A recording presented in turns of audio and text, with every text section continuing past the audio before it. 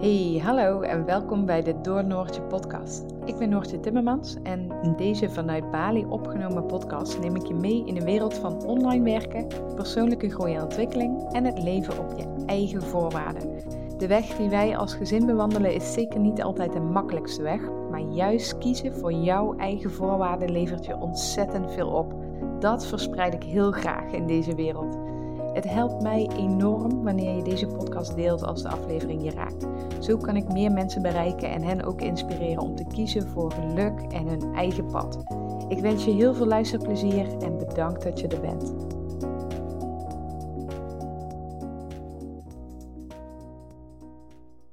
Goedemorgen weer bij een nieuwe podcast. Wederom niet vanuit de hangmat vanuit Bali, maar vanuit een bank in Nederland onder een kleedje bij mijn ouders. We zijn nog steeds in Nederland. Sterker nog, we zijn vandaag precies een maand in Nederland. En ik ben bij mijn ouders, die wonen aan een drukke weg. Daar kom ik dadelijk in de podcast ook nog even op terug. Dus het kan zomaar zijn dat jullie vrachtwagens horen, tractors, auto's, ambulances. Ik weet het allemaal niet wat hier langskomt. Ik kan er niks aan doen. De omgevingsgeluiden zijn veranderd van vogels, honden en scooters naar verkeer. Dat even als opmerking. Ja, we zijn nu gewoon een maand in Nederland. En ik ga in deze podcast bespreken hoe het nu is. Wat me heel erg opvalt in Nederland. Wat ik leuk vind, wat ik minder leuk vind. En ik kreeg de vraag via een DM op Instagram of ik de Nederlandse druk weer heel erg ervaarde versus mijn leven op Bali. Nou, dat ga ik allemaal bespreken. Wat ik eerst even wil aangeven is, vandaag is het dus de 27e als ik de podcast opneem. Ik weet niet wanneer ik hem online kan zetten. Ik hoop ook vandaag. 27 april kwamen wij aan in Nederland. 27 mei, vandaag, heb ik vanavond mijn Blue Lotus ceremonie en Sound Healing Journey. Daar heb ik echt ontzettend veel zin in. Ik heb mijn singing bowls opgehaald van de week. En ik ga me vanavond dus even weer helemaal wanen in Bali en Sound Healing en Blue Lotus ceremonie. Nou echt, daar kijk ik enorm naar uit. Volgens mij is er last minute dus nog een plekje. Dus mocht je dit nou horen, mocht je in de buurt van Roermond-Maassniel wonen en mocht je denken, yes, die is voor mij, ik voel hem. Dan stuur me even een berichtje en dan kan ik even kijken of het nog lukt, of het nog vrij is en of je er nog bij kunt zijn. Een ander ding wat ik even wil aangeven, precies een maand van nu, 27 juni, start VA Design, editie 6. En dan leer ik je dus in 7 weken hoe jij als VA kunt starten. Dus na die 7 weken, dus minder dan 2 maanden, kun jij aan de slag als VA online werken, locatie onafhankelijk, vanuit Nederland, vanuit het buitenland. Alles wat je nodig hebt, teach ik jou in VA Design. Ik heb daar een wachtlijst voor gemaakt, want ik wil deze keer maximaal 10 mensen in de groep hebben. Dus wil jij als eerste op de hoogte blijven van VA Design, wil jij een leuke korting ontvangen en wil jij voorrang krijgen op andere mensen die zich willen aanmelden, dan schrijf je even in voor die wachtlijst. Die kun je via mijn Instagram vinden. De link staat in de bio. Ik zal hem ook even in de omschrijving van deze podcast zetten. En dan hoor jij ergens in de komende weken alle info. Wij vliegen 14 juni terug naar Bali. Dus met een beetje acclimatiseringstijd zal ik zo die laatste week, 10 dagen voordat we van start gaan, alle informatie delen. Ik zit nu ook in het transitieproces van mijn bedrijf overschrijven van Nederland naar Estland. Ik ga daar nog een keer een aparte podcast over opnemen, want daar krijg ik veel vragen over. Maar ik moet dus ook mijn hele administratie en facturatie om gaan zetten. Dus ik kan ook nog niet eerder de deuren opengooien. We gaan 9 juni ons uitschrijven. En vanaf die periode daarna ga ik dus vanuit Estland factureren. En ook qua automatisering moet ik even kijken of me dat allemaal lukt voor deze versie van VA Design. En anders gaat dat, op de oude manier. En dan ga ik handmatig facturen sturen voor de mensen die instappen. Maar dat eventjes terzijde. Dan wil ik even beginnen met een hele belangrijke disclaimer voordat ik mijn verhaal ga vertellen. Het feit dat er dingen zijn die ik niet leuk vind aan Nederland of in Nederland. Het feit dat ik bepaalde uitspraken doe, wil niet zeggen dat ik een oordeel heb over de mensen die dit wel leuk vinden of doen. Totaal niet. Hou dat alsjeblieft in gedachten. Het gaat om mij en hoe ik me erbij voel en hoe ik er tegenaan kijk. Mijn werkelijkheid, mijn visie, wat past bij mij als persoon. En ik heb er totaal geen moeite mee als iemand anders het wel heel erg leuk vindt. Dus hou dat in gedachten. Ik wil niemand in een hokje plaatsen of beschuldigen of noem het maar op. Dit is mijn waarheid. En ik wil niemand beledigen, maar ik wil ook mijn waarheid kunnen uitspreken. En dat is waar ik van jullie de meeste reacties op krijg. En waar mensen altijd heel erg op reageren bij mij, is deze eerlijkheid. En het kan zijn dat jij iets hebt wat ik niet leuk vind, wat jij heel leuk vindt. Dat is prima. Dat mag toch? We mogen dat gewoon naast elkaar laten bestaan. En het is niet zo dat ik jou daarom minder leuk vind. Even als klein voorbeeld. Ik ben in 2021 vaak in de media geweest. En daar ging het heel veel over mijn werk als operatieassistent in het ziekenhuis. En daar heb ik vrij harde uitspraken over gedaan.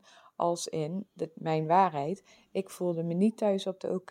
Ik werd daar doodongelukkig. Ik liep daar op mijn tenen. Ik voelde geen aansluiting bij mijn collega's. Het koffiekamer vond ik echt een kippenhok. Dat soort dingen. Ik kreeg terug van mijn oud-collega's via dat ze zich persoonlijk aangevallen voelden. Dus dat omdat ik me niet thuis voelde op de OK als operatieassistent, leek het bijna alsof ik hen niet leuk vind, alsof ik hun werk afval of hun in een bepaald hokje plaats. Maar dat is echt verre van wat ik neer wil zetten. Ik ben heel erg blij dat er mensen zijn die dit werk doen. En dat er dokters zijn die 10 jaar, 15 jaar lang studeren en hun hele privéleven aan de kant zetten om dit te doen. Want het moet er zijn. En op het moment dat een van mijn naasten naar het ziekenhuis moet, dan ben ik heel blij voor deze collega's, oud-collega's, hoe je het wil noemen. En dus ik veroordeel niemand die nu kiest voor het werk als operatieassistent of anesthesiemedewerker of verpleegkundige. Het past alleen niet bij mij. En dat kan dus gewoon naast elkaar bestaan. Ik vind niemand die nu operatieassistent is stom of niet goed wijs of wat dan ook. Ik heb daar vet veel respect voor. Het enige wat ik verkondig in al mijn verhalen is dat ik wil dat mensen bewust zijn. Bewust zijn van hun keuzes, bewust zijn van wat ze doen, of ze het leuk vinden en niet het leven leiden wat ik 10 jaar lang heb gedaan. Omdat het zo hoort, omdat het van je verwacht wordt, omdat je geen uitweg ziet. Dat verkondig ik. Dus als er operatieassistenten zijn die zich ook niet thuis voelen in die wereld, op de OK of wat dan ook, of in het ziekenhuis of de hele dag binnen, want dat was voor mij ook een hele belangrijke. Ja, dan hoop ik met mijn verhalen daardoor heen te komen en iemand aan te zetten tot verandering en tot keuzes en tot bewustzijn. Dus dat is wat mijn hogere doel is, zeg maar. Wakker schudden van de mensen die niet happy zijn met het standaard plaatje, of een plaatje zoals wij denken dat het hoort.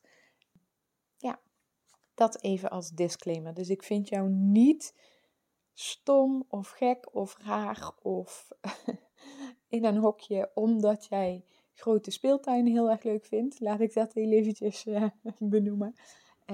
Maar het is niks voor mij. En ik word daar ongelukkig van.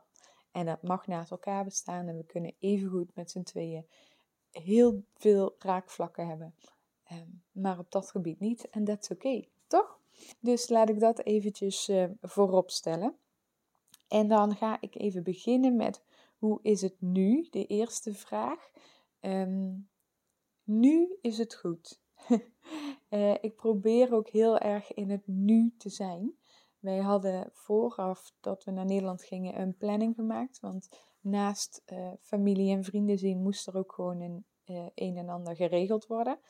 En wij kennen elkaar vrij goed. Dus een planning werkt voor ons, omdat we anders niks doen, zeg maar. Het is alles of niets vaak. Dus we moeten of plannen of het is allemaal last minute en stress en chaos. En dat wilden we niet. Dus die planning ligt er. En die planning maken we vaak als, hoe zeg je dat? Sitekaders of zo. Zodat we binnen die planning heel flexibel kunnen bewegen. Dat hebben we met reizen altijd zo gedaan. De vluchten stonden vast en de weken stonden daardoor vast. En soms stond een camper vast, maar daarbinnen waren we flexibel om te gaan en staan waar we wilden. Dat hebben we dus voor nu ook gedaan. En een paar dagen geleden, ik denk dinsdag, overviel de planning me. Omdat we de eerste weken echt met rust gelaten zijn. Maar ook zelf nog nergens aan toe waren. Dus wij vermeden echt nog contact en zochten niks op. En waren echt vooral thuis en in onze eigen bubbel. Zoveel mogelijk. En nu begint het vol te lopen. Dus eigenlijk merkten we vanaf week 3, 4 dat de appjes binnenkwamen van hey, wanneer heb je zin en tijd om? Dat er sowieso wat meer dingetjes ook op de planning al stonden. Dat er wat afspraken gepland, dingen geregeld moeten worden. En dat we eigenlijk bijna tot ons vertrek al elke dag iets hebben. En dat is niet helemaal waar, maar dat voelde dinsdag wel echt even zo. En dat blokkeerde en dat ons enorm en dat vloog ons echt even aan.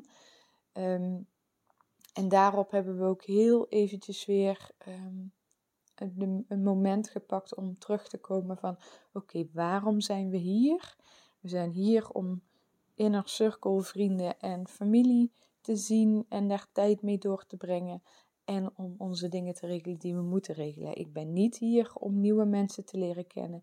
Ik ben niet hier om allemaal werkafspraken in te plannen.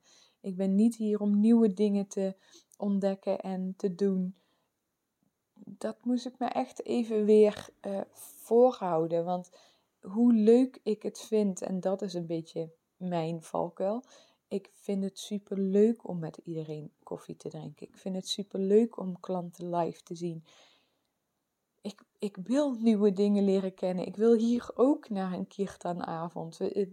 Ik heb zoveel nieuwe dingen gedaan en ontdekt de afgelopen 2,5 jaar op Bali. Dat ik geneigd ben om dat hier voor te zetten. Maar daarvoor ben ik niet hier. Daarvoor is niet de ruimte. Daarvoor kan en wil ik geen tijd vrijmaken. En dat klinkt heel gek en dat vind ik ook moeilijk om te zeggen. Maar ik ga echt bepaalde afspraken afzeggen om mezelf te beschermen. En dat is, ik heb daar een post over geschreven, terugkomen op eerder gemaakte afspraken.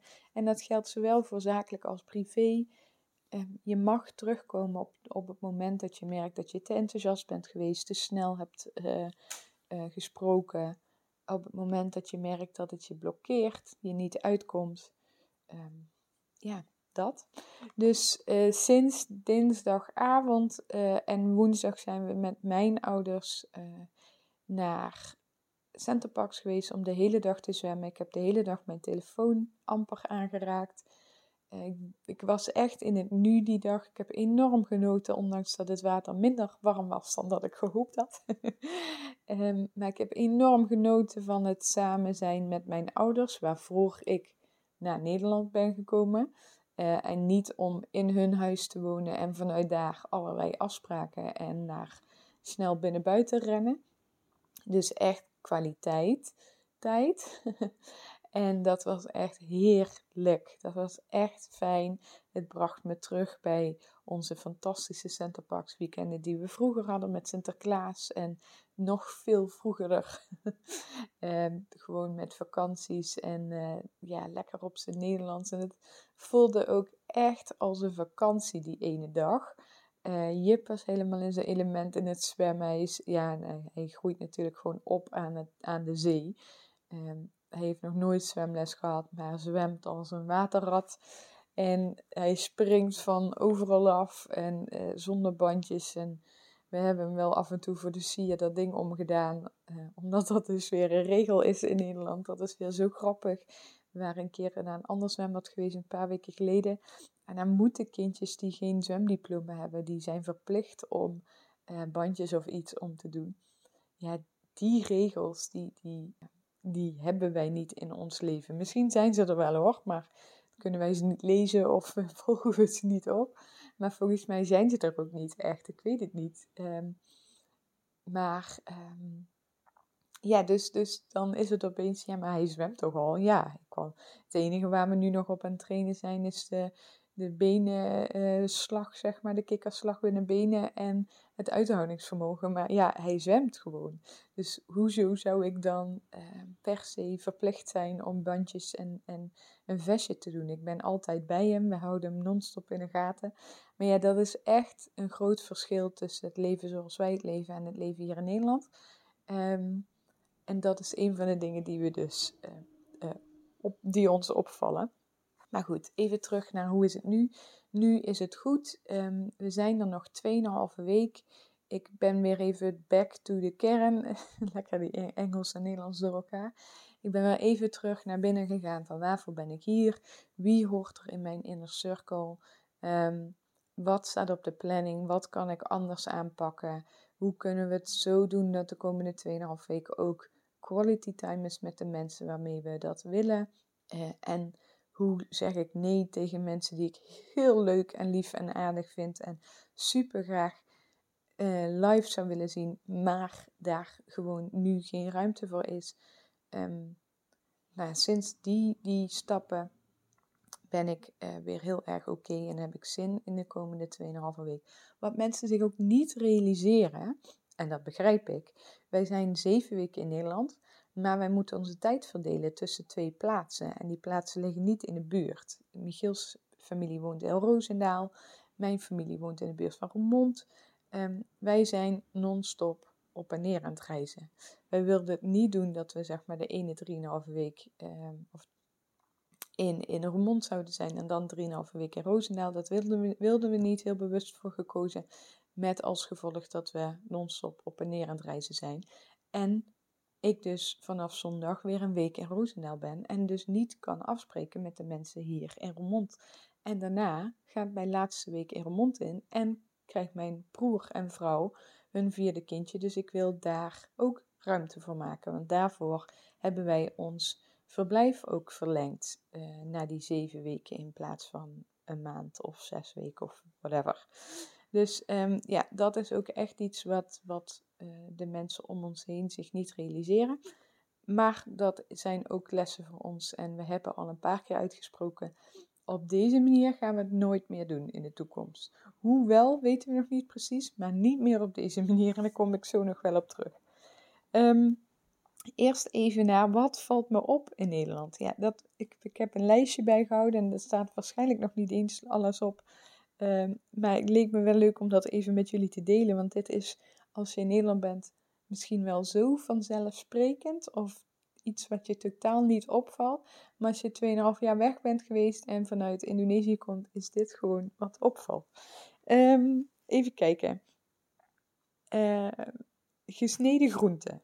Dat klinkt misschien heel gek en daar had ik voor onze Bali-tijd ook nooit over nagedacht. Maar in de supermarkt liggen allemaal kant-en-klare zakjes met gesneden groenten. En dan heb je ook nog groenten voor de soep, groenten voor de nasi, groenten voor de mossels. En eigenlijk zit er bijna overal hetzelfde in. Of bij de een misschien iets eruit gelaten en de andere iets extra. Maar oh my god, wat is dat een luxe, B ook weer niet. Dat ligt er een beetje aan hoe je het wil bekijken. Maar wat is dit ook een bizar assortiment eigenlijk, toch? Wij krijgen 1 keer per week onze groenten aangeleverd en dat is al heel erg luxe. We hebben een groentemeisje, de trouwe luisteraars weten dat als het goed is. En wij krijgen dus voor de hele week verse groenten. En als wij nasi maken of koken, dan is het gewoon samen snijden. En ja, dat is zeg maar onze werkelijkheid. En we hebben zeg maar ons koken, als we niet ergens op het strand liggen, is dat ook echt een ding wat we met z'n drieën vaak doen. Dus Jip die heeft zo'n toren in de keuken waar die staat en die snijdt dan met zijn houten mesje het een en ander. En wij staan daarnaast, er staat een muziekje aan en we koken echt met z'n drieën. Dat is echt zo'n vast momentje. En niet elke avond, want het eten in Indonesië is natuurlijk super goedkoop. Dus we worden ook erg verleid om te bestellen en te laten bezorgen. Maar in principe proberen we minimaal 4 avonden in de week zelf te koken. En wij hebben dus geen voorgesneden groenten in de supermarkten. Ik weet trouwens niet of dat zo is in de westers georiënteerde supermarkten. Daar ga ik bij terugkomst wel weer even op letten. Maar in de local supermarkten heb je dat sowieso niet. Dus dat viel me echt op, vond ik heel grappig. Sowieso de supermarkten, hoeveel aanbod en hoeveel slechte producten ook. Oh my god. In Indonesië ook hoor. Er zit ook echt overal suiker in. Je moet echt op je hoede zijn.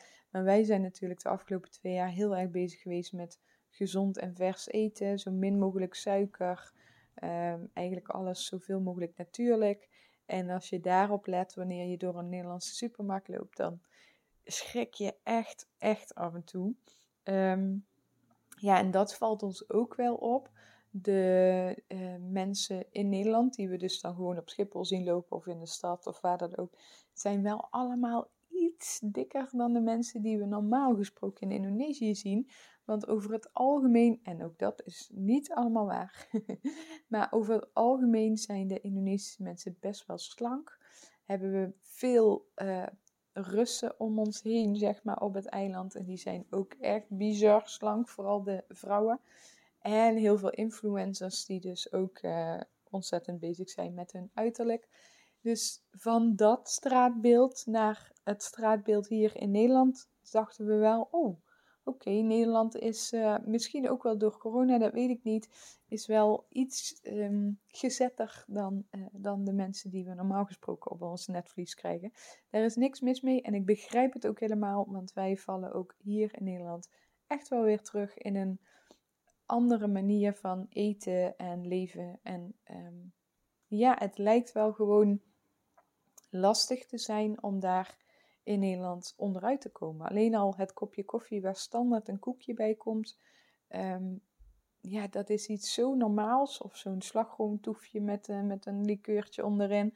Dat is zo normaal, maar stiekem, als je dan op vakantie gaat in Nederland en vaker ergens wat gaat drinken, ja, dan heb je zo 4 koekjes op een dag naar binnen gewerkt. En in Bali eet ik dus echt zelden koekjes.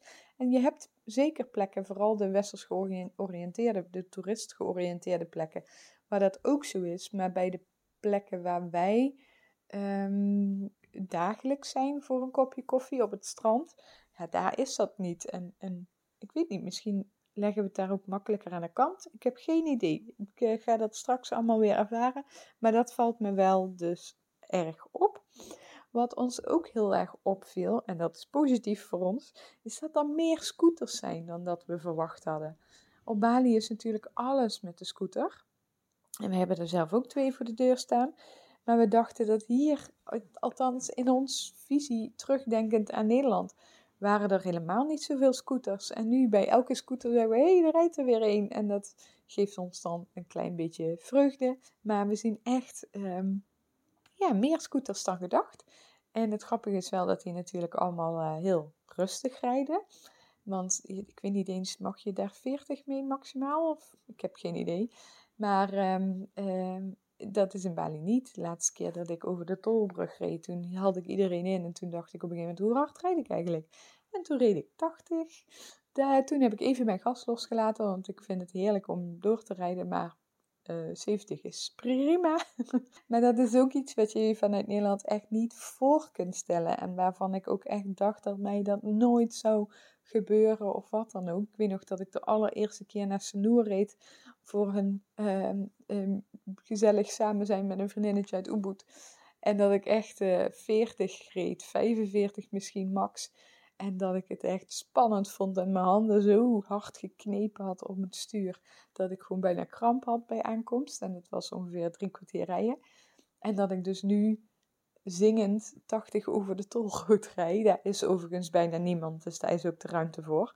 Tussen de slingerde slangenwegen naar Ubud kan dat helaas niet. Maar ja, 70 op sommige stukken is zeker realiseerbaar. Maar ja, dat had ik dus van tevoren ook nooit gedacht. Maar ik vind het leuk om scooters in het straatbeeld te zien. De hoeveelheid elektrische fietsen is ons ook echt opgevallen. Niet alleen maar bij de grijze golfmensen zoals onze ouders, maar ook bij jongere mensen en moeders met bakfietsen elektrisch en dat soort zaken. Ja, dat is voor ons ook een soort van nieuw, denk ik, in het straatbeeld. Of misschien omdat wij daar 2,5 jaar geleden nog totaal niks in onze omgeving van hadden. Want onze ouders hadden dat destijds nog niet. En nu lijkt wel bijna iedereen een elektrische fiets. En ik weet bijvoorbeeld van een vriendinnetje die heeft reuma en die had toen wel al een elektrische fiets. Maar dat was destijds echt de enige. En nu zie ik hem overal. Misschien ook omdat wij dus nu zelf de fietsen van mijn ouders lenen en voor het eerst in ons leven op een elektrische fiets fietsen. Maar goed, dat is even nog in het kader wat valt me op. Ja, en dan zien we links en rechts toch wel wat palmbomen staan, bananenbomen, bamboe. Veel interieurwinkeltjes met Bali georiënteerde stijl dingen. En dat stemt ons ook heel erg blij als we een palmboom zien. En dus, hé, kijk, een palmboom! Dus ze zijn daar wel erg op gefocust. En heel erg grappig, hier verstaat iedereen Jip. Hij praat dan nog wel steeds een beetje Indonesisch en Engels ertussendoor. Maar laatst waren we ergens en toen stond hij te wachten bij de wc. En toen kwam daar iemand af en toen zei hij, poeh, het stinkt hier. En die mevrouw die daar afkwam, die kan dus gewoon Nederlands verstaan. Dus die voelde zich enigszins ongemakkelijk. En nou ja, dat was zo'n momentje. Dat gebeurt niet zo vaak op Nederland, dat iemand dat verstaat. En als iemand hem verstaat, dan zijn dat vrienden. Of heel sporadisch een keer toevallig een andere Nederlander. Maar dit was wel een grappig momentje. En dan besef je ook hoe lekker het is dat heel veel mensen je niet kunnen verstaan als je in een onderlinge conversatie zit. Dus dat was wel heel erg grappig. Even terug van wat is leuk, wat is minder leuk. En voel ik weer de Nederlandse druk versus in Bali. Nou, iemand had gereageerd onder een van mijn posts in het begin dat we net terug waren. En die noemde dat een reverse cultuurshock. Even een slokje drinken. En een reverse cultuurshock is eigenlijk als thuis niet meer als thuis voelt. En dat je een vertrouwde omgeving dus niet meer helemaal hetzelfde voelt. En ja, dat is echt precies zoals laat ik even voor mezelf spreken, zoals ik het voel. Ik voel me eigenlijk nog meer een buitenstaander, een alien in mijn eigen land. En eigenlijk is dat een bevestiging, wat heel erg mooi is. Ik heb me nooit 100% thuis gevoeld in Nederland en met het leven zoals het hier geleid wordt. Alleen ik heb me daar heel lang aan aangepast, omdat het zo hoorde en omdat ik ook geen andere voorbeelden had. En nu ik dus helemaal mijn eigen leven heb geleefd de afgelopen 2,5 jaar, het leven helemaal heb ingericht zoals ik en wij het willen, vooral niet te veel hebben gedaan wat we niet wilden, is het heel, heel gek, confronterend en ook soms echt wel een beetje verdrietig om te realiseren dat ik me nog minder thuis voel in Nederland. En het is eigenlijk een beetje alsof je basis onder je voeten vandaan gehaald wordt. Want waar ik altijd ergens in mijn achterhoofd voelde als iets niet uit blijkt te pakken zoals we gedacht hadden, dan kunnen we altijd terug naar Nederland. En ja, praktisch gezien kan dat nog steeds.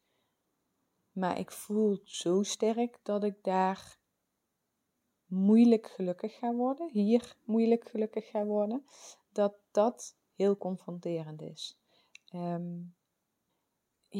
Ik vind dit lastig om uit te leggen, want het is echt een gevoel en voor veel mensen misschien niet herkenbaar. Voor mensen die gereisd hebben of langere tijd weg zijn geweest, misschien sneller herkenbaar, ik weet het niet. Maar het feit dat ik zeg maar in Nederland niet het leven kan leven, moeilijk het leven kan leven zoals ik het graag wil, maakt dat ik eigenlijk nu een beetje basis/thuisloos ben. Want Bali, hoe fijn en leuk ook, het wordt nooit mijn basis. Snap je een beetje wat ik bedoel? Ik blijf daar altijd boulé, zo noemen ze de buitenlanders. Ik blijf daar altijd tegenaan lopen dat ik visumdingen moet regelen. Dat ik meer betaal dan mijn local mensen. De local mensen. Mijn local vrienden. Dat ik daar nooit onderdeel word van de cultuur zoals zij hem leven. Hè? Je kunt daar wel deels mee in meegaan en je eigen weg daarin vinden, maar het zal nooit je basis, je 100% thuis zijn. En Nederlands was dat in mijn hoofd wel. Alleen dat voelt dus nu niet meer zo, nu ik er terug ben. En daar heb ik soms echt wel even zo'n momentje omheen gehad van oké, ik ben dus nu thuisloos. Ik voel me heel erg thuis op Bali, maar dat is niet mijn thuis. En ik voel me niet thuis in mijn thuisland. En dat is echt heel gek. Dat klinkt misschien licht voor iemand die dit luistert, maar dat voelt stiekem best wel als iets wat even de tijd nodig heeft om te mogen settelen in mijn systeem. En anderzijds is dit dus nogmaals ook een hele goede bevestiging dat we de juiste stap hebben gezet. En dat wij dus hier los moesten breken om 100% ons eigen leven te kunnen leven. En om dus ook daarmee gelukkig te kunnen worden. Nog gelukkiger te kunnen worden. Want het was niet zo dat we hier per definitie ongelukkig waren. Maar ons geluk is wel echt sky high gegaan sinds we deze stap hebben gezet. Dus dat is heel erg mooi. We kunnen ons dus ook overal thuis voelen, denk ik, als we maar onze eigen bubbel aan kunnen houden. En het een warm land is. Nee, ik denk dat dat beter bij ons past, maar zeker weet ik dat niet. Maar of wij terug kunnen aarden in Nederland, daar twijfel ik echt enorm aan. Terwijl we ook een aantal keer hebben gezegd, oké, als we dan terug naar Nederland zouden komen, dan gaan we in een buitengebied wonen, dan kopen we een boerderij of whatever. Of we zetten een tiny house ergens neer op een stuk grond en dan creëren we onze eigen bubbel in het buitengebied ergens in Nederland. En dan zou het ook kunnen lukken. Los van het feit dat je dan natuurlijk weer aan de leerplicht vastzit en met allerlei regels te maken hebt. Maar dus daar hebben we het ook wel over, terwijl totaal nu de intentie niet is om terug te komen. Maar ja, het is een beetje alsof de basis onder je voeten vandaan gehaald wordt. Maar ook weer niet zo heftig als die uitspraak. Dus ik kan hem niet helemaal goed uitleggen, maar ik wil hem je wel even meegeven en uitleggen van oké, het is niet alleen maar terugkomen naar Nederland en familie en vrienden zien. Er gebeurt ook echt iets in je hele systeem, je positie in de wereld, in je thuisland. Het is best intens. Dus buiten alle dingen die ik dadelijk nog ga bespreken, wat we minder leuk vinden en waar we tegenaan lopen, is dit ook echt een proces wat aan de gang is en wat energie kost. Dus wij lopen door de stad, wij zien al die mensen om ons heen die het Nederlandse leven leven, laat ik het even weer chargeren. En wij voelen meer en meer een afstand. En wij bekijken dat meer en meer vanuit een helikopter. En we voelen meer en meer van, oh, wat zijn we blij dat we daar uitgestapt zijn en dat we dit leven niet meer leven. Maar daardoor voel je je ook echt meer en meer een alien. En gisteren was zo'n voorbeeld.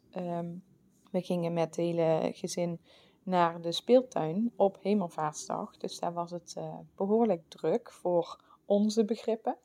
En dan zie je al die gezinnen met kinderen en iedereen doet dit. Ik weet bijna niet hoe. Iedereen vindt het leuk om dat te doen en bedenkt dus van tevoren: hey, het is Hemelvaart, laten we met de kinderen lekker naar de speeltuin gaan. En ik liep daar rond en los van dat ik het heel gezellig vond met mijn ouders en broers en alle kindjes en ons groepje zeg maar, voelde ik me echt een alien. En roept dat ook wel weer twijfels op van, hoor je dit niet ook leuk te vinden? Waarom vind jij dit niet leuk? Waarom ben je nou weer anders dan de rest? Doe ik hier Jip mee tekort dat ik het niet leuk vind en dat wij dit nooit doen? Weet je, dat soort twijfels komen er dan automatisch ook in je hoofd. En ook dat is intens. Ik vind een grote speeltuin dus echt niet leuk. En dit is dus waar ik die disclaimer op heb gezet. Dat wil niet zeggen dat ik mensen die dat heel erg leuk vinden, nu veroordeel hiervoor. Of wat dan ook. Maar ik vind het echt vreselijk. En ik ga dit gewoon nooit meer doen. Of in ieder geval zo min mogelijk. Want ik vind het echt verschrikkelijk. En ik heb echt ook wel genoten hoor. Begrijp me niet verkeerd. Ik vind het leuk als Jip daar in het zand zit. En als hij van de glijbaan afgaat. En ik vind het heerlijk om mijn neefje en nichtje daar zo vrij te zien rennen. En totaal niet dat gebondenheid hebben aan ouders, zeg maar. Hè? Want Jip blijft veel in onze buurt en wil niet alleen erop uit. Wat logisch is. Dus ik zie ook wel wat dit met kinderen doet. En mijn nichtje die is 9 maanden ouder dan Jip. En die klimt daar in al die toestellen dat ik bijna hartkloppingen krijg van oh, doe alsjeblieft voorzichtig. Dus ik zie ook echt wel wat dat kinderen brengt. Maar ik ga het gewoon niet meer doen. Ik vind het echt vreselijk en dat gaat niet in ons leven passen. En wij gaan vaker naar een soort speelplek in Ubud. Maar dat is dan een zwembad en een heel klein speeltoestelletje. En Jip speelt vooral aan zee in het zand. En ja, dat is onze manier van spelen, zeg maar. Dus dat is heel anders dan zoals het in Nederland gedaan wordt. Ja, en dat zijn wel dingen dat je je echt een beetje een buitenstaander soms kunt voelen. In je eigen land, met je eigen familie om je heen. Ja, ik vond dat echt confronterend gisteren. Even kijken. Dan ga ik hem even terugpakken naar de eerste dagen en weken. Want we vonden het heerlijk om bij onze familie te zijn. Maar we wilden echt nog geen andere mensen tegenkomen. En dat klinkt misschien heel gek. En misschien is dat na een wereldreis of na een reis anders dan na 2,5 jaar in het buitenland in je eigen bubbel verblijven. Komt misschien ook door de periode waarin we in het buitenland zaten en ook niemand anders vanuit Nederland gezien hebben. Dus echt alleen maar mensen die op het eiland wonen en that's it. Maar we hadden echt geen behoefte aan andere mensen tegenkomen. En ik weet nog, wij zijn de 27e aangekomen en eigenlijk hadden we het plan om 5 mei naar het bevrijdingsfestival te gaan. En we zijn gewoon niet gegaan, omdat we geen zin hadden om vage bekenden tegen te komen en een soort van standaard verhaal dan moeten afleggen. Van, hey, hoe is het? En hoe is het om weer in Nederland te zijn? Weet je, dat zijn dan die standaard vragen, wat prima is. Maar daar hadden we echt totaal geen behoefte aan. Dus we hebben ons in die eerste week ook echt een beetje verstopt. Ik weet nog dat we bijvoorbeeld de supermarkt in het dorp van mijn ouders, daar zijn we gewoon nog niet geweest. Omdat ik gewoon weet dat ik daar mensen tegengekomen. En daar had ik gewoon geen behoefte aan. En dat heb ik misschien nog steeds niet. Dus we zijn echt 2 keer heel ergens anders naartoe gereden naar een supermarkt om bekende mensen te vermijden. En dat klinkt misschien heel gek en, hoe zeg je dat? Kluizenaarachtig. Maar ja, we moesten echt even landen en omschakelen. En inmiddels ben ik wel wat mensen in de stad tegengekomen en leuke gesprekken en gesprekken waar je van denkt, zie je, dit had ik niet gemist. En dat was ook helemaal prima. Maar nee, we hadden helemaal niet de behoefte om ook veel mensen te zien. En eigenlijk is dat nog steeds, het wordt wel iets minder. Net zoals vanavond dan die sound healing, daar heb ik echt zin in om 10 vrouwen om me heen te hebben die bezig zijn met hun eigen stuk. En ja, daar heb ik dan weer heel erg veel zin in. En ik heb van de week ook lekker afgesproken met vriendinnen. En dus ik ben dat eerste kluizenaar stuk ben ik wel kwijt. Maar we hadden ooit het plan om zeg maar een middag ergens in een restaurant of een kroeg te gaan zitten. En daar dan iedereen te laten komen. Zodat we in één keer iedereen hadden gesproken. Nou, dat hadden we nu niet getrokken, zeg maar. Dat hebben we vorige week zelfs nog heel even bedacht. Of we dat wilden gaan doen. Maar dat gaat niet gebeuren. Misschien een andere keer als we naar Nederland gaan. En dat we met een hele andere intentie deze kant op komen. Maar voor deze periode gaan we dat gewoon niet doen. Ja, dan merk je ook hoe snel gesprekken in Nederland, en ik weet niet of dat typisch Nederland is, maar ik heb het nu over Nederland en over onze ervaring hier, hoe snel die zo enorm oppervlakkig zijn. Dus, en hoe is het? Hoe is het weer om er te zijn? En ja, dat kan ik me voorstellen. Punt. Weet je, verder dan dat gaat het niet. En enerzijds is dat natuurlijk helemaal prima. Anderzijds is dat ook gek als je 2,5 jaar mensen om je heen hebt gehad die een beetje levelen op hetzelfde niveau, waardoor dat de gesprekken ook vaak sneller de diepgang ingaan en waardoor je het hebt over andere onderwerpen dan afval weggooien en weet ik veel. Ik kan zo even 1, 2, 3 niks bedenken, maar de oppervlakkige dingen. Het weer, dat is ook weer zoiets wat dan hier... oh ja, het is wel mooi, ja, de komende dagen wordt het dat en dat en daarna dan dat. Ik begrijp dat helemaal, maar we hebben denk ik heel lang niet over het weer gehad. En dat is natuurlijk inherent aan dat het weer op Bali stabieler is en all year round dezelfde temperatuur heeft. Dus als we het al over het weer hadden, was het met kerst dat we naar Moendok gingen om de kou op te zoeken, zeg maar. En dat het regenseizoen lang duurde. Maar het zit niet in je dagelijkse gespreksstof. En het buienradar of weerapps hebben we ook bijna niet in ons dagelijkse leven. Ja, dus dat is gewoon dingetjes die me opvallen. Niet per se goed of slecht of wat dan ook. Wat ik wel merk is dat de toon, en lang niet bij iedereen, de toon van de gesprekken die ik opvang om me heen. Dus stel dat wij ergens koffie zitten te drinken, dan hoor je toch mensen om je heen praten. Dat vaak ook klaag is, negatief is.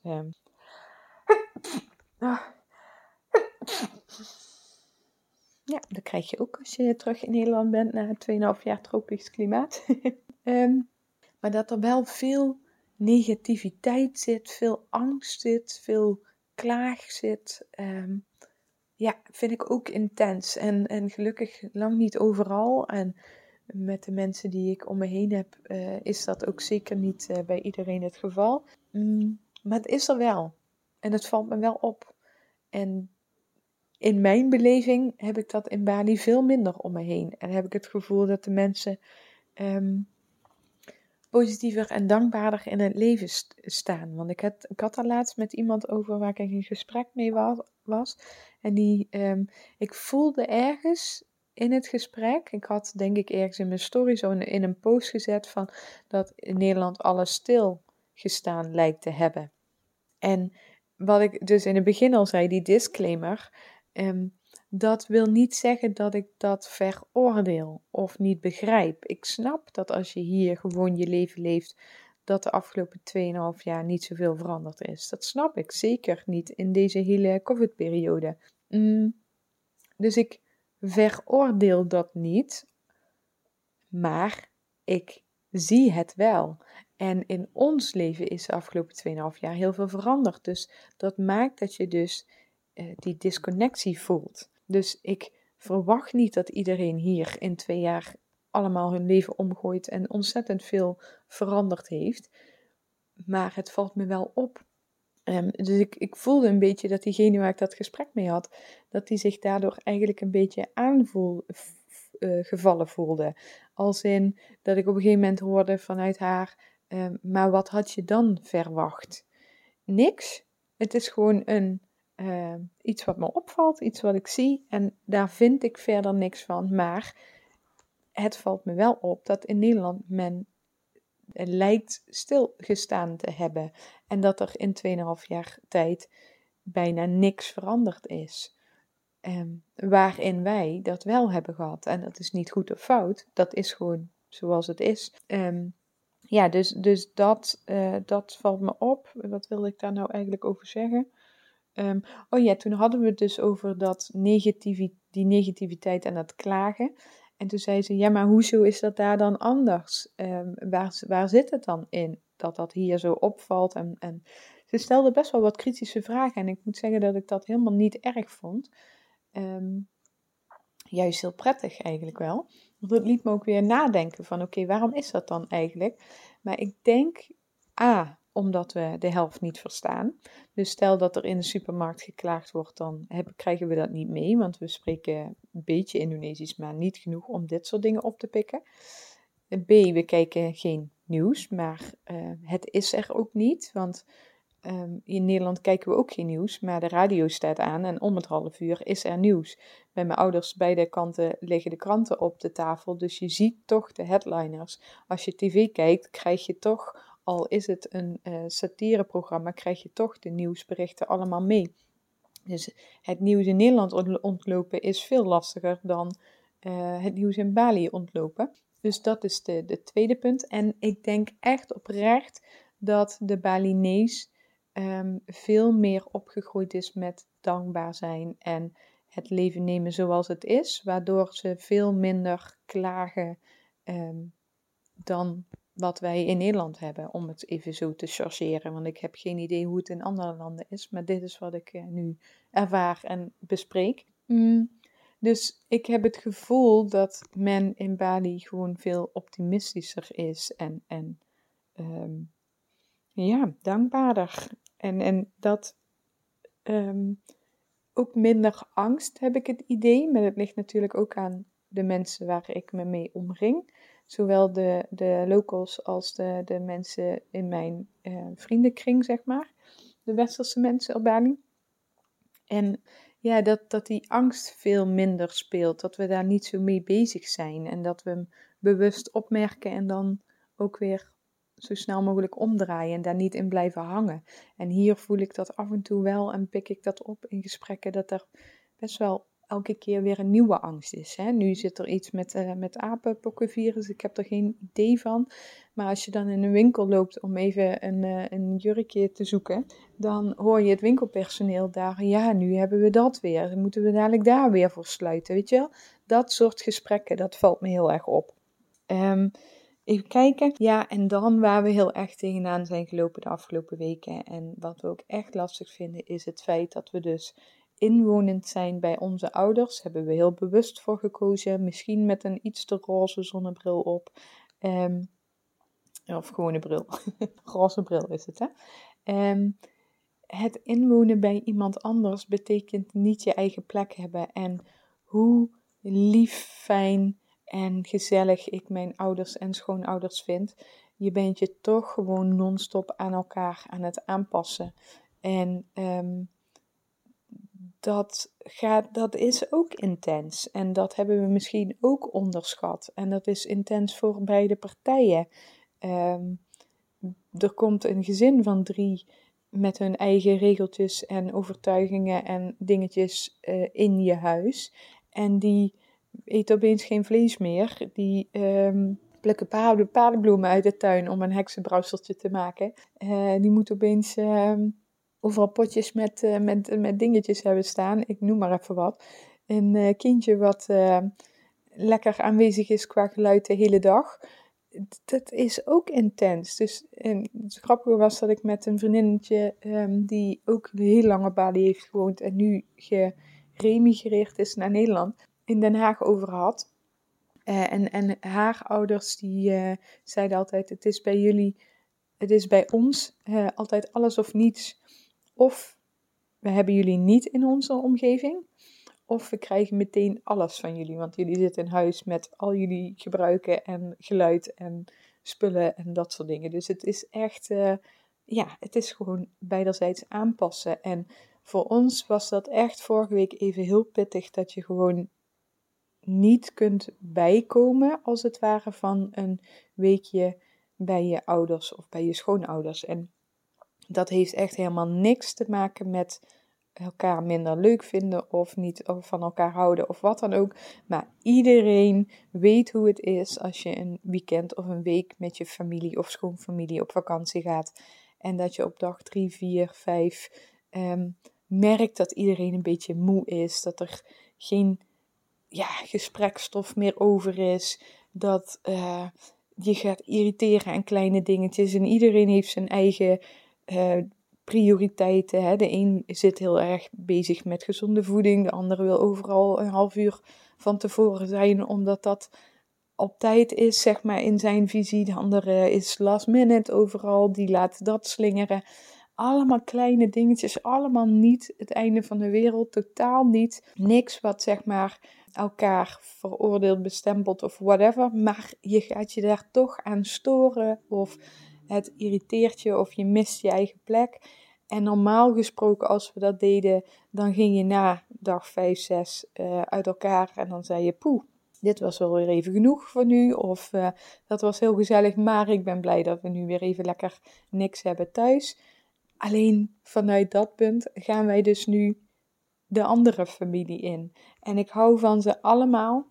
Maar voor ons is dat echt gewoon intens. En loop je gewoon... Nou, dat is niet waar. Ik wilde zeggen loop je op je tenen, maar dat is absoluut niet het geval. Maar ben je wel continu aan het passen. Kleine dingetjes, maar ja, je leeft niet het leven zoals wij het gewend zijn in Bali, zeg maar. Hè? En we hebben natuurlijk ook 2 extremen, want daar hebben we 2,5 jaar in onze eigen bubbel geleefd. En dan nu zit je opeens 7 weken bij ouders in huis. Dat is echt intens. En wat ik persoonlijk ook heel lastig vind, en dat zegt meer over mij, ik ben heel onafhankelijk. Eigenlijk altijd al geweest. Ik was 18 toen ik in dienst ging, maar ook daarvoor. Ik regelde mijn eigen zaken. Mijn opvoeding is ook, zeg maar, gericht op afhankelijkheid, zelfstandigheid, denk ik. Want ik herken dit heel erg in mijn broer en mij. Mijn broertje misschien iets minder. Maar dat is de derde, dus dan toch ook alweer een familiedingetje. Maar laat ik even voor mezelf spreken. Ik ben heel erg, misschien ook wel vanuit mezelf, zelfstandig. En wij hebben de afgelopen jaren, dus ik was 18 toen ik het huis uitging, ik ben nu 38, dus 20 jaar, hebben we alles voor onszelf geregeld. We zijn, ik weet niet hoe vaak, verhuisd, van baan gewisseld, wereldreis, noem het allemaal op. Zelfs in die periode dat ik een huilbaby had, moest ik het nog allemaal zelf doen. Veel te moeilijk om hulp te vragen. Dus daarin mag ik ook echt wel groeien. Of daar ben ik al in gegroeid. Maar heel even om je het plaatje te schetsen. En nu kom ik in een situatie dat er voor mij gezorgd wordt. En dat is dan bij mijn schoonfamilie nog iets meer dan bij mijn eigen gezin, familie. En dat vind ik lastig, want dat ben ik niet gewend. En daar word ik ook een beetje, hoe zeg je dat, kriebelig van. Ik wil alles gewoon zelf doen. Dat zit zo diep in mijn systeem. Dus ik word kriebelig van als er voor mij gezorgd wordt. Ook al is dat met de allerbeste intenties. En is dat niets meer dan lief. Ik word daar kriebelig van. Laat ik het gewoon zo omschrijven, want dat is wat het is. Dus ja, dan ben je niet helemaal jezelf, weet je wel? En dat is ook zoals onze eigen bubbel is. Als je iets nodig hebt, dan vraag je het maar en anders doe je het zelf. Dat is hoe wij in het leven staan en wat we ook Jip heel erg leren. Als hij naar me toe komt en niks zegt en alleen zijn hand naar me toe reikt, dan ik weet wat hij bedoelt, maar ik doe het niet, totdat hij zegt, mama, wil je me helpen? Of mama, ik heb, weet ik veel wat er dan komt, maar even als voorbeeld. Dus ik wil dat mensen het zelf doen. En als het niet lukt, kom je naar me toe. En zo ben ik ook heel erg opgevoed. Probeer maar lekker zelf en dan kijk je maar als het niet lukt om te vragen. Alleen ben ik dan een beetje doorgeslagen en moest ik alles zelf doen en kon ik op een gegeven moment geen hulp meer vragen. Maar dat is even terzijde. Dus ja, ik merk dat ik dat lastig vind. Dat er voor me gezorgd wordt, ook al is het vanuit liefde. Dat vind ik echt lastig. Dus dat als je het hebt over je eigen plek en ja, dan is dat zeker iets waar ik in de toekomst over na wil denken als we naar Nederland komen. Hoe we dat kunnen creëren. En hoe we dus en een eigen plek hebben en quality time door kunnen brengen met familie en vrienden. Zonder dat het irritaties geeft. Dat zou voor de toekomst echt nog een verbetering zijn. Even kijken. Ja, en dan is er ook altijd geluid. En dat is ook iets heel overweldigends. Wat ik al zei, bij mijn ouders, we wonen langs de weg. En daar is sowieso dus altijd geluid. Dat zijn we niet gewend, want wij wonen echt in the middle of nowhere met vogels. Nou ja, dat hoef ik jullie niet te vertellen. Maar omdat je dus altijd mensen om je heen hebt, wordt er ook heel vaak gepraat. En als voorbeeld, ik bracht mijn vader vorige week naar het ziekenhuis. En ik hou van die man. En ik zou hem ook nooit af willen vallen. Maar dan zit je in de auto. Ik heb geen radio aan in de auto, want ik vind het heerlijk, die stilte. En dan springt een stoplicht op rood en zegt hij, springt het stoplicht op rood. Normaal springt het hier nooit op rood. Oh, ik zie het al, er steken 2 mensen over. Ja, dan wordt hij inderdaad rood. En dan zijn ze over, nou wat duurt er lang voordat hij weer op groen is. En dan moet ik gewoon echt grinniken in mezelf, want ja, dat zijn die momenten dat ik denk, het was zo lekker om eventjes gewoon stilte te hebben. En zo is dat de hele tijd, hè. Weet je, mijn schoonmoeder was vorige week, zaten we heerlijk rustig in de tuin. En dan zegt ze, lekker rustig hè. Maar door daarover te praten, heb je toch weer geluid. En dat is niet erg, hè. Laat me dat even voorop stellen.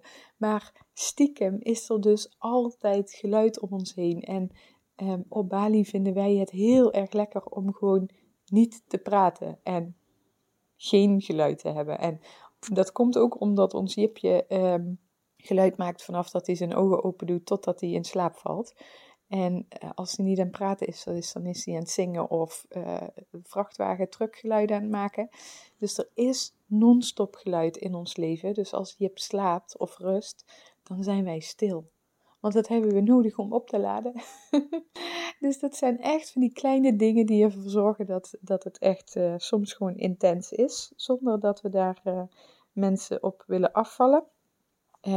Ja, en het op en neer rijden van Roermond naar Roosendaal is ook echt intenser dan gedacht. Dus als we de trein pakken, dan zijn we 2 uur onderweg. En dan heb je dus ook non-stop energie van andere mensen om je heen en geluid van andere mensen om je heen. Dan zit je opeens ook weer in dat je tijden moet halen. Hè? Dus dan zit je opeens weer in dat Nederlandse stukje dat je op tijd ergens naartoe moet. Kom ik zo nog even op terug. Ja, in de auto is het 1,5 uur. En dan zit je opeens weer in dat Nederlands gehaast verkeer. Waar je bijna in mee moet. Zonder dat je anders de weg afgeduwd wordt. Dus dat is ook wel heftig. En dan zit je opeens weer met je er rekening mee moet houden met de drukte en files en tijdstippen. Niet gemist.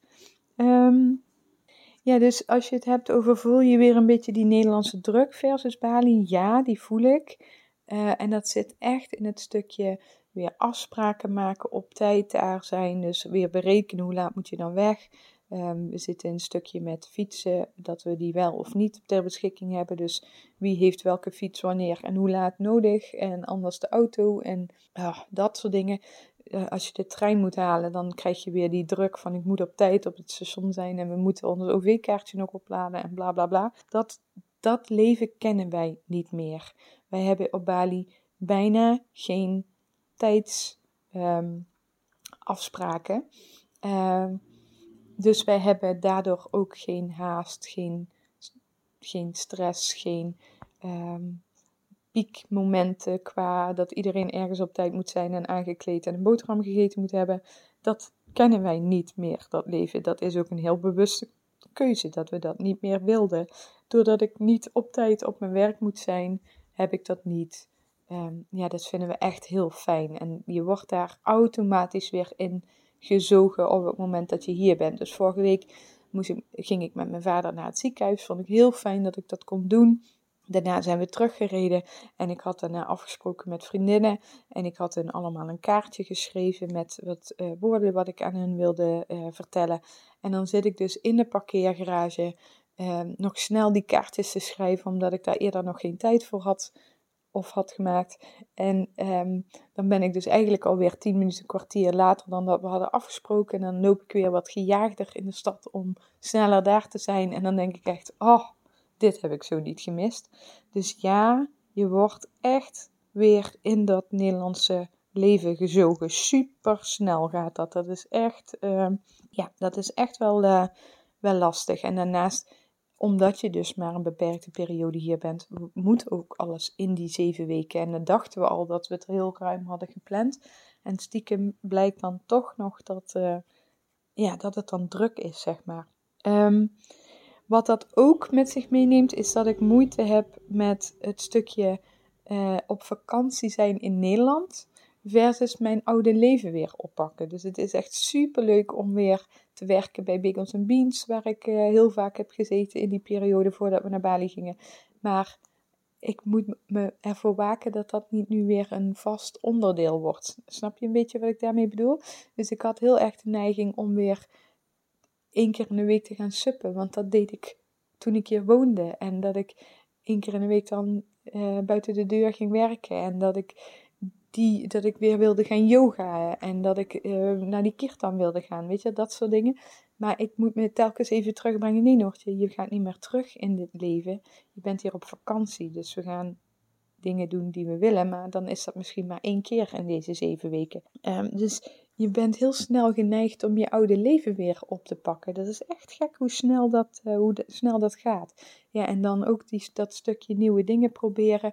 Want hier is ook een en ander nieuw bijgekomen aan ontwikkelingen. Dus dan heb je de neiging om daar weer op in te stappen op die trein. Maar ja, daarvoor ben ik niet hier. Dus dat brengt dan weer eventjes terug. Even kijken. Nog 2 puntjes die ik wil bespreken en dan heb ik volgens mij alles besproken. Je merkt ook wel dat men onze keuzes en ons leven niet helemaal begrijpt. Ze snappen niet zo goed wat wij daar doen, hoe ik mijn geld verdien, hoe wij van mijn bedrijf met z'n drieën kunnen leven. Er zit onbegrip en dat zijn mensen die niet in de online businesswereld zitten, wat heel veel mensen zijn. Wat helemaal prima is ook. Mensen die mij niet volgen op Instagram of misschien sporadisch een keer wat meekrijgen. Daar zit een stukje onbegrip en het niet snappen. En dat is prima. Maar ook op dat stukje dat Jip nog niet naar school gaat. Dat we dan dat homeschoolen willen doen. En dat is allemaal vanuit een Nederlands kader gedacht. En stel je voor dat je op achterstand oploopt. En stel je voor dat jullie over 7 jaar terug willen naar Nederland. Wat dan? En dat is allemaal vanuit een Nederlands kader gedacht. En dat is super logisch dat er zo gedacht wordt. Maar als je daaruit bent en dat is op Bali heel erg mooi en dat is op meerdere plekken in de wereld heel erg mooi, dan zie je ook wat er nog meer mogelijk is. En dat heb ik al eens eerder in de podcast aangegeven. Er zijn 1000 manieren van opleiden. En ja, als wij over 7 jaar terugkomen naar Nederland, heeft Jip een leerachterstand. Maar, let wel, hij heeft dan een achterstand, niet een leerachterstand, hij heeft een achterstand op het Nederlandse schoolsysteem. Hij heeft geen leerachterstand. Jip zit echt nu op dit moment helemaal op niveau, is precies net zo normaal als elk ander 4-jarig kind. Mijn moeder die zit al 50 jaar in het onderwijs en geeft nog steeds les met kleuters. Dus die heeft daar, kan ik wel zeggen, een hele goede visie op. En die ziet echt, op sommige gebieden is hij wat verder ontwikkeld. Op andere gebieden is hij wat minder ontwikkeld, maar niet anders dan een kind wat hier naar de opvang zou gaan en naar school zou gaan. Dus ik maak me wat dat betreft ook helemaal geen zorgen. En ik zie ook hoe het anders kan in ons nieuwe leven. En in Nederland zie jij niet die andere kaders, die andere opties. Dus ik snap ook dat er vanuit die visie gekeken wordt. Maar wij zijn uit die kaders gestapt. En vooralsnog zie ik niet in dat wij terugkomen naar deze kaders. Dus ik maak me daar ook geen zorgen over. En nogmaals, leven wij heel erg vanuit vertrouwen in plaats van angst. Dus als wij over 7 jaar, ik noem even wat, terugkomen en Jip heeft een achterstand op het Nederlandse schoolsysteem, dan gaan we dan kijken hoe we dat kunnen oplossen. En het heeft niet nu al zin om na te denken over iets wat misschien de komende 10 jaar gaat gebeuren. Dat wil ik niet. Ik wil niet zo leven. Ik bedoel, als dan, er kan zoveel gebeuren in ons leven wat een ander pad gaat geven. Maar ik kan niet voor al die 1000 mogelijkheden me al gaan indekken. En dan wordt het dadelijk reden nummer 1001. En dan had ik me daar niet op voorbereid. En dan moet ik alsnog op dat moment gaan handelen. En zo staan wij heel erg in het leven. En zo wil ik ook leven. En zo kunnen we in ons nieuwe leven ook leven. Ja, en dat is hoe wij het doen. En dat wijkt af van het Nederlandse plaatje. Maar dat is wat bij ons past. En hoe wij het fijn vinden. Dus ja, dat merk ik ook, dat daar een stukje onbegrip en plaatsvervangende zorgen zitten. Ja, en dan had ik eigenlijk inderdaad als laatste puntje, maar dat heb ik al een beetje benoemd, dat stukje me niet meer helemaal thuis voelen in mijn eigen land en me nog meer een buitenbeentje voelen dan dat ik dat eigenlijk altijd al heb gevoeld. En dan op het gebied, vooral merk ik dat rondom kinderen, verjaardagsfeestjes, communiefeesten, maar ook festivals, wat nu hier in Nederland heel erg speelt. Hè? Alles is weer van start, waar iedereen naartoe gaat. En dan die speeltuin waar ik het over had. Het past niet meer of niet bij ons. En ik vind het helemaal prachtig dat andere mensen het zo doen. Maar wij worden daar echt niet gelukkig van. En als voorbeeld heb ik dat altijd al heel sterk gevoeld met die tractaties op het moment dat je kind jarig is. Hoe vaak dat ik een collega op de OK hoorde dat ze tot 's avonds laat, midden in de nacht, nog tractaties hadden gemaakt. En heel Pinterest af waren gestruind voor de mooiste creaties. En de een moet nog mooier dan de ander. En het wordt bijna een competitie tussen moeders. Ja, daar pas ik voor. Ik wil dat niet. Ik vind dat niet leuk. Ik word daar ongelukkig van. Ik wil me daar niet mee bezighouden. En ja, dat roept ook meteen twijfels op. Doe ik daar Jip niet mee tekort? En heeft hij het nodig om een verjaardagsfeestje met 10 gillende kinderen om zich heen te hebben? Ik ben moeder en ik wil het beste voor mijn kind. Dus dat roept ook meteen twijfels op. Maar ik probeer dan weer heel sterk bij mezelf te blijven. Wat is belangrijk? Waar draait het echt om? Wat wil ik hem meegeven? En dan kom ik tot de conclusie dat dat leven niet voor mij, niet voor ons is. En dat je in Nederland ook daar bijna niet onderuit komt. Want als iedereen in je klas een kinderfeestje geeft en jij als enige niet, dan ben jij daar weer door het buitenbeentje. En dan kom je weer in een ander hokje terecht, zeg maar. Dus wat dat betreft ben ik heel, heel, heel blij dat wij fysiek ook echt weg zijn van Nederland. Door dit soort dingen. En op Bali heb je het ook, hè. Daar worden de grootste verjaardagsfeestjes georganiseerd. En over de top. En zijn er gezinnen met 2 nannies voor elke kind 1. En alleen doordat wij daar los zijn van alles en iedereen en van het systeem, kunnen we het inrichten zoals we het zelf willen. En daar worden wij heel blij van. En nogmaals, wij praten over nu, we leven in nu. Ik weet niet hoe Jip over 2 jaar is. Ik weet niet eens hoe die over een maand is. Maar wij volgen onszelf, wij volgen hem, we volgen de flow. En we zijn bereid om aan te passen op het moment dat we merken dat dit niet meer past. En dat is zoals wij in het leven willen staan. En dat is wat ons beter afgaat op Bali. Of überhaupt in het buitenland, denk ik. Versus Nederland. En alles zoals het leven hier gaat. Dus dat is mijn podcast over hoe het nu is. Ik ben heel benieuwd wat het met je doet en of je dit verwacht had. Want wij niet zo. Maar misschien hadden jullie als buitenstaander dit wel aanzien komen. Laat me dat dan vooral ook even weten. Heb jij dit zelf ervaren? Stuur me dan ook even een berichtje, want dat is even zo'n lekkere hart onder de riem.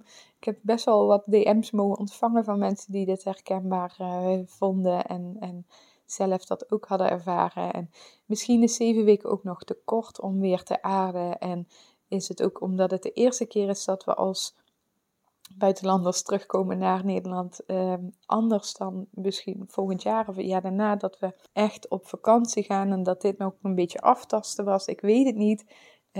Ik denk het wel, want Marieke, een vriendin van mij die dus al jaren dag op Bali woont, die herkent wat wij nu doorgaan, ook van de eerste keer terugkomen, maar inmiddels hebben ze daar een weg in gevonden en zijn die periodes dat ze teruggaan naar Nederland alleen maar vakantie. Dus dit is ook echt een groeiproces waar we doorheen mogen de komende jaren.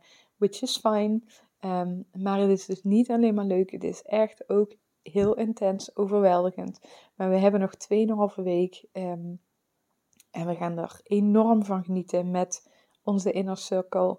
En mocht ik tegen jou dus nee zeggen voor een koffieafspraak, trek het dan absoluut niet persoonlijk aan. Ik moet echt mezelf beschermen en ik heb gewoon deze eerste keer terug naar Nederland geen ruimte voor elke dag 3 afspraken. Dat lukt me gewoon niet. Niks persoonlijks. Ik zou het liefst iedereen live willen zien. Maar dat lukt niet. Ik wil zoveel mogelijk tijd met mijn ouders doorbrengen. En niet in hun huis wonen en de hele dag op pad zijn. En 's avonds aanschuiven bij het eten en dan weer weggaan. Dat wil ik niet. Ik wil quality time met mijn ouders doorbrengen. Daarvoor ben ik hier. En dat heb ik me deze week weer gerealiseerd. En daarmee ga ik de komende 2,5 week lekker in. En hoe het gaat, dat zien we dan wel weer. Vandaag is nu. Nu is het regenachtig en grijs. Ook niet gemist. Ik kijk uit naar vanavond. En ik kijk uit naar de komende 2,5 week. Ik wens jou een hele mooie dag, avond of nacht. Dankjewel voor het luisteren. Dankjewel dat je me steunt, dat je bij me bent, dat je me volgt. Heel erg fijn. Ik heb al iemand mogen ontmoeten die me volgde en die me aansprak ergens op een terras. Wat heel bijzonder was om dat live te horen, waar mijn familie bij zat. Dus dat was echt een bijzonder moment. Hoe ik haar inspireerde en hoe leuk ze het vond om ons te volgen en hoe goed we het deden. Dus dankjewel daarvoor. We spreken elkaar snel. Je hoort van mij. En dat. En mocht je dus VA willen worden, check even de wachtlijst voor VA Design 27 juni. Nog even als reminder. Fijne dag, tot snel. Doei doei. Ja, ontzettend bedankt weer voor het luisteren van deze podcastaflevering. Heeft deze podcast nou iets met jou gedaan en vond je hem heel erg waardevol? Vergeet hem dan niet te delen met anderen of op jouw social media, zodat meer en meer mensen kunnen groeien en op weg zijn naar hun dromen, wensen en verlangens. Ik wens jou een ontzettende mooie dag en tot snel.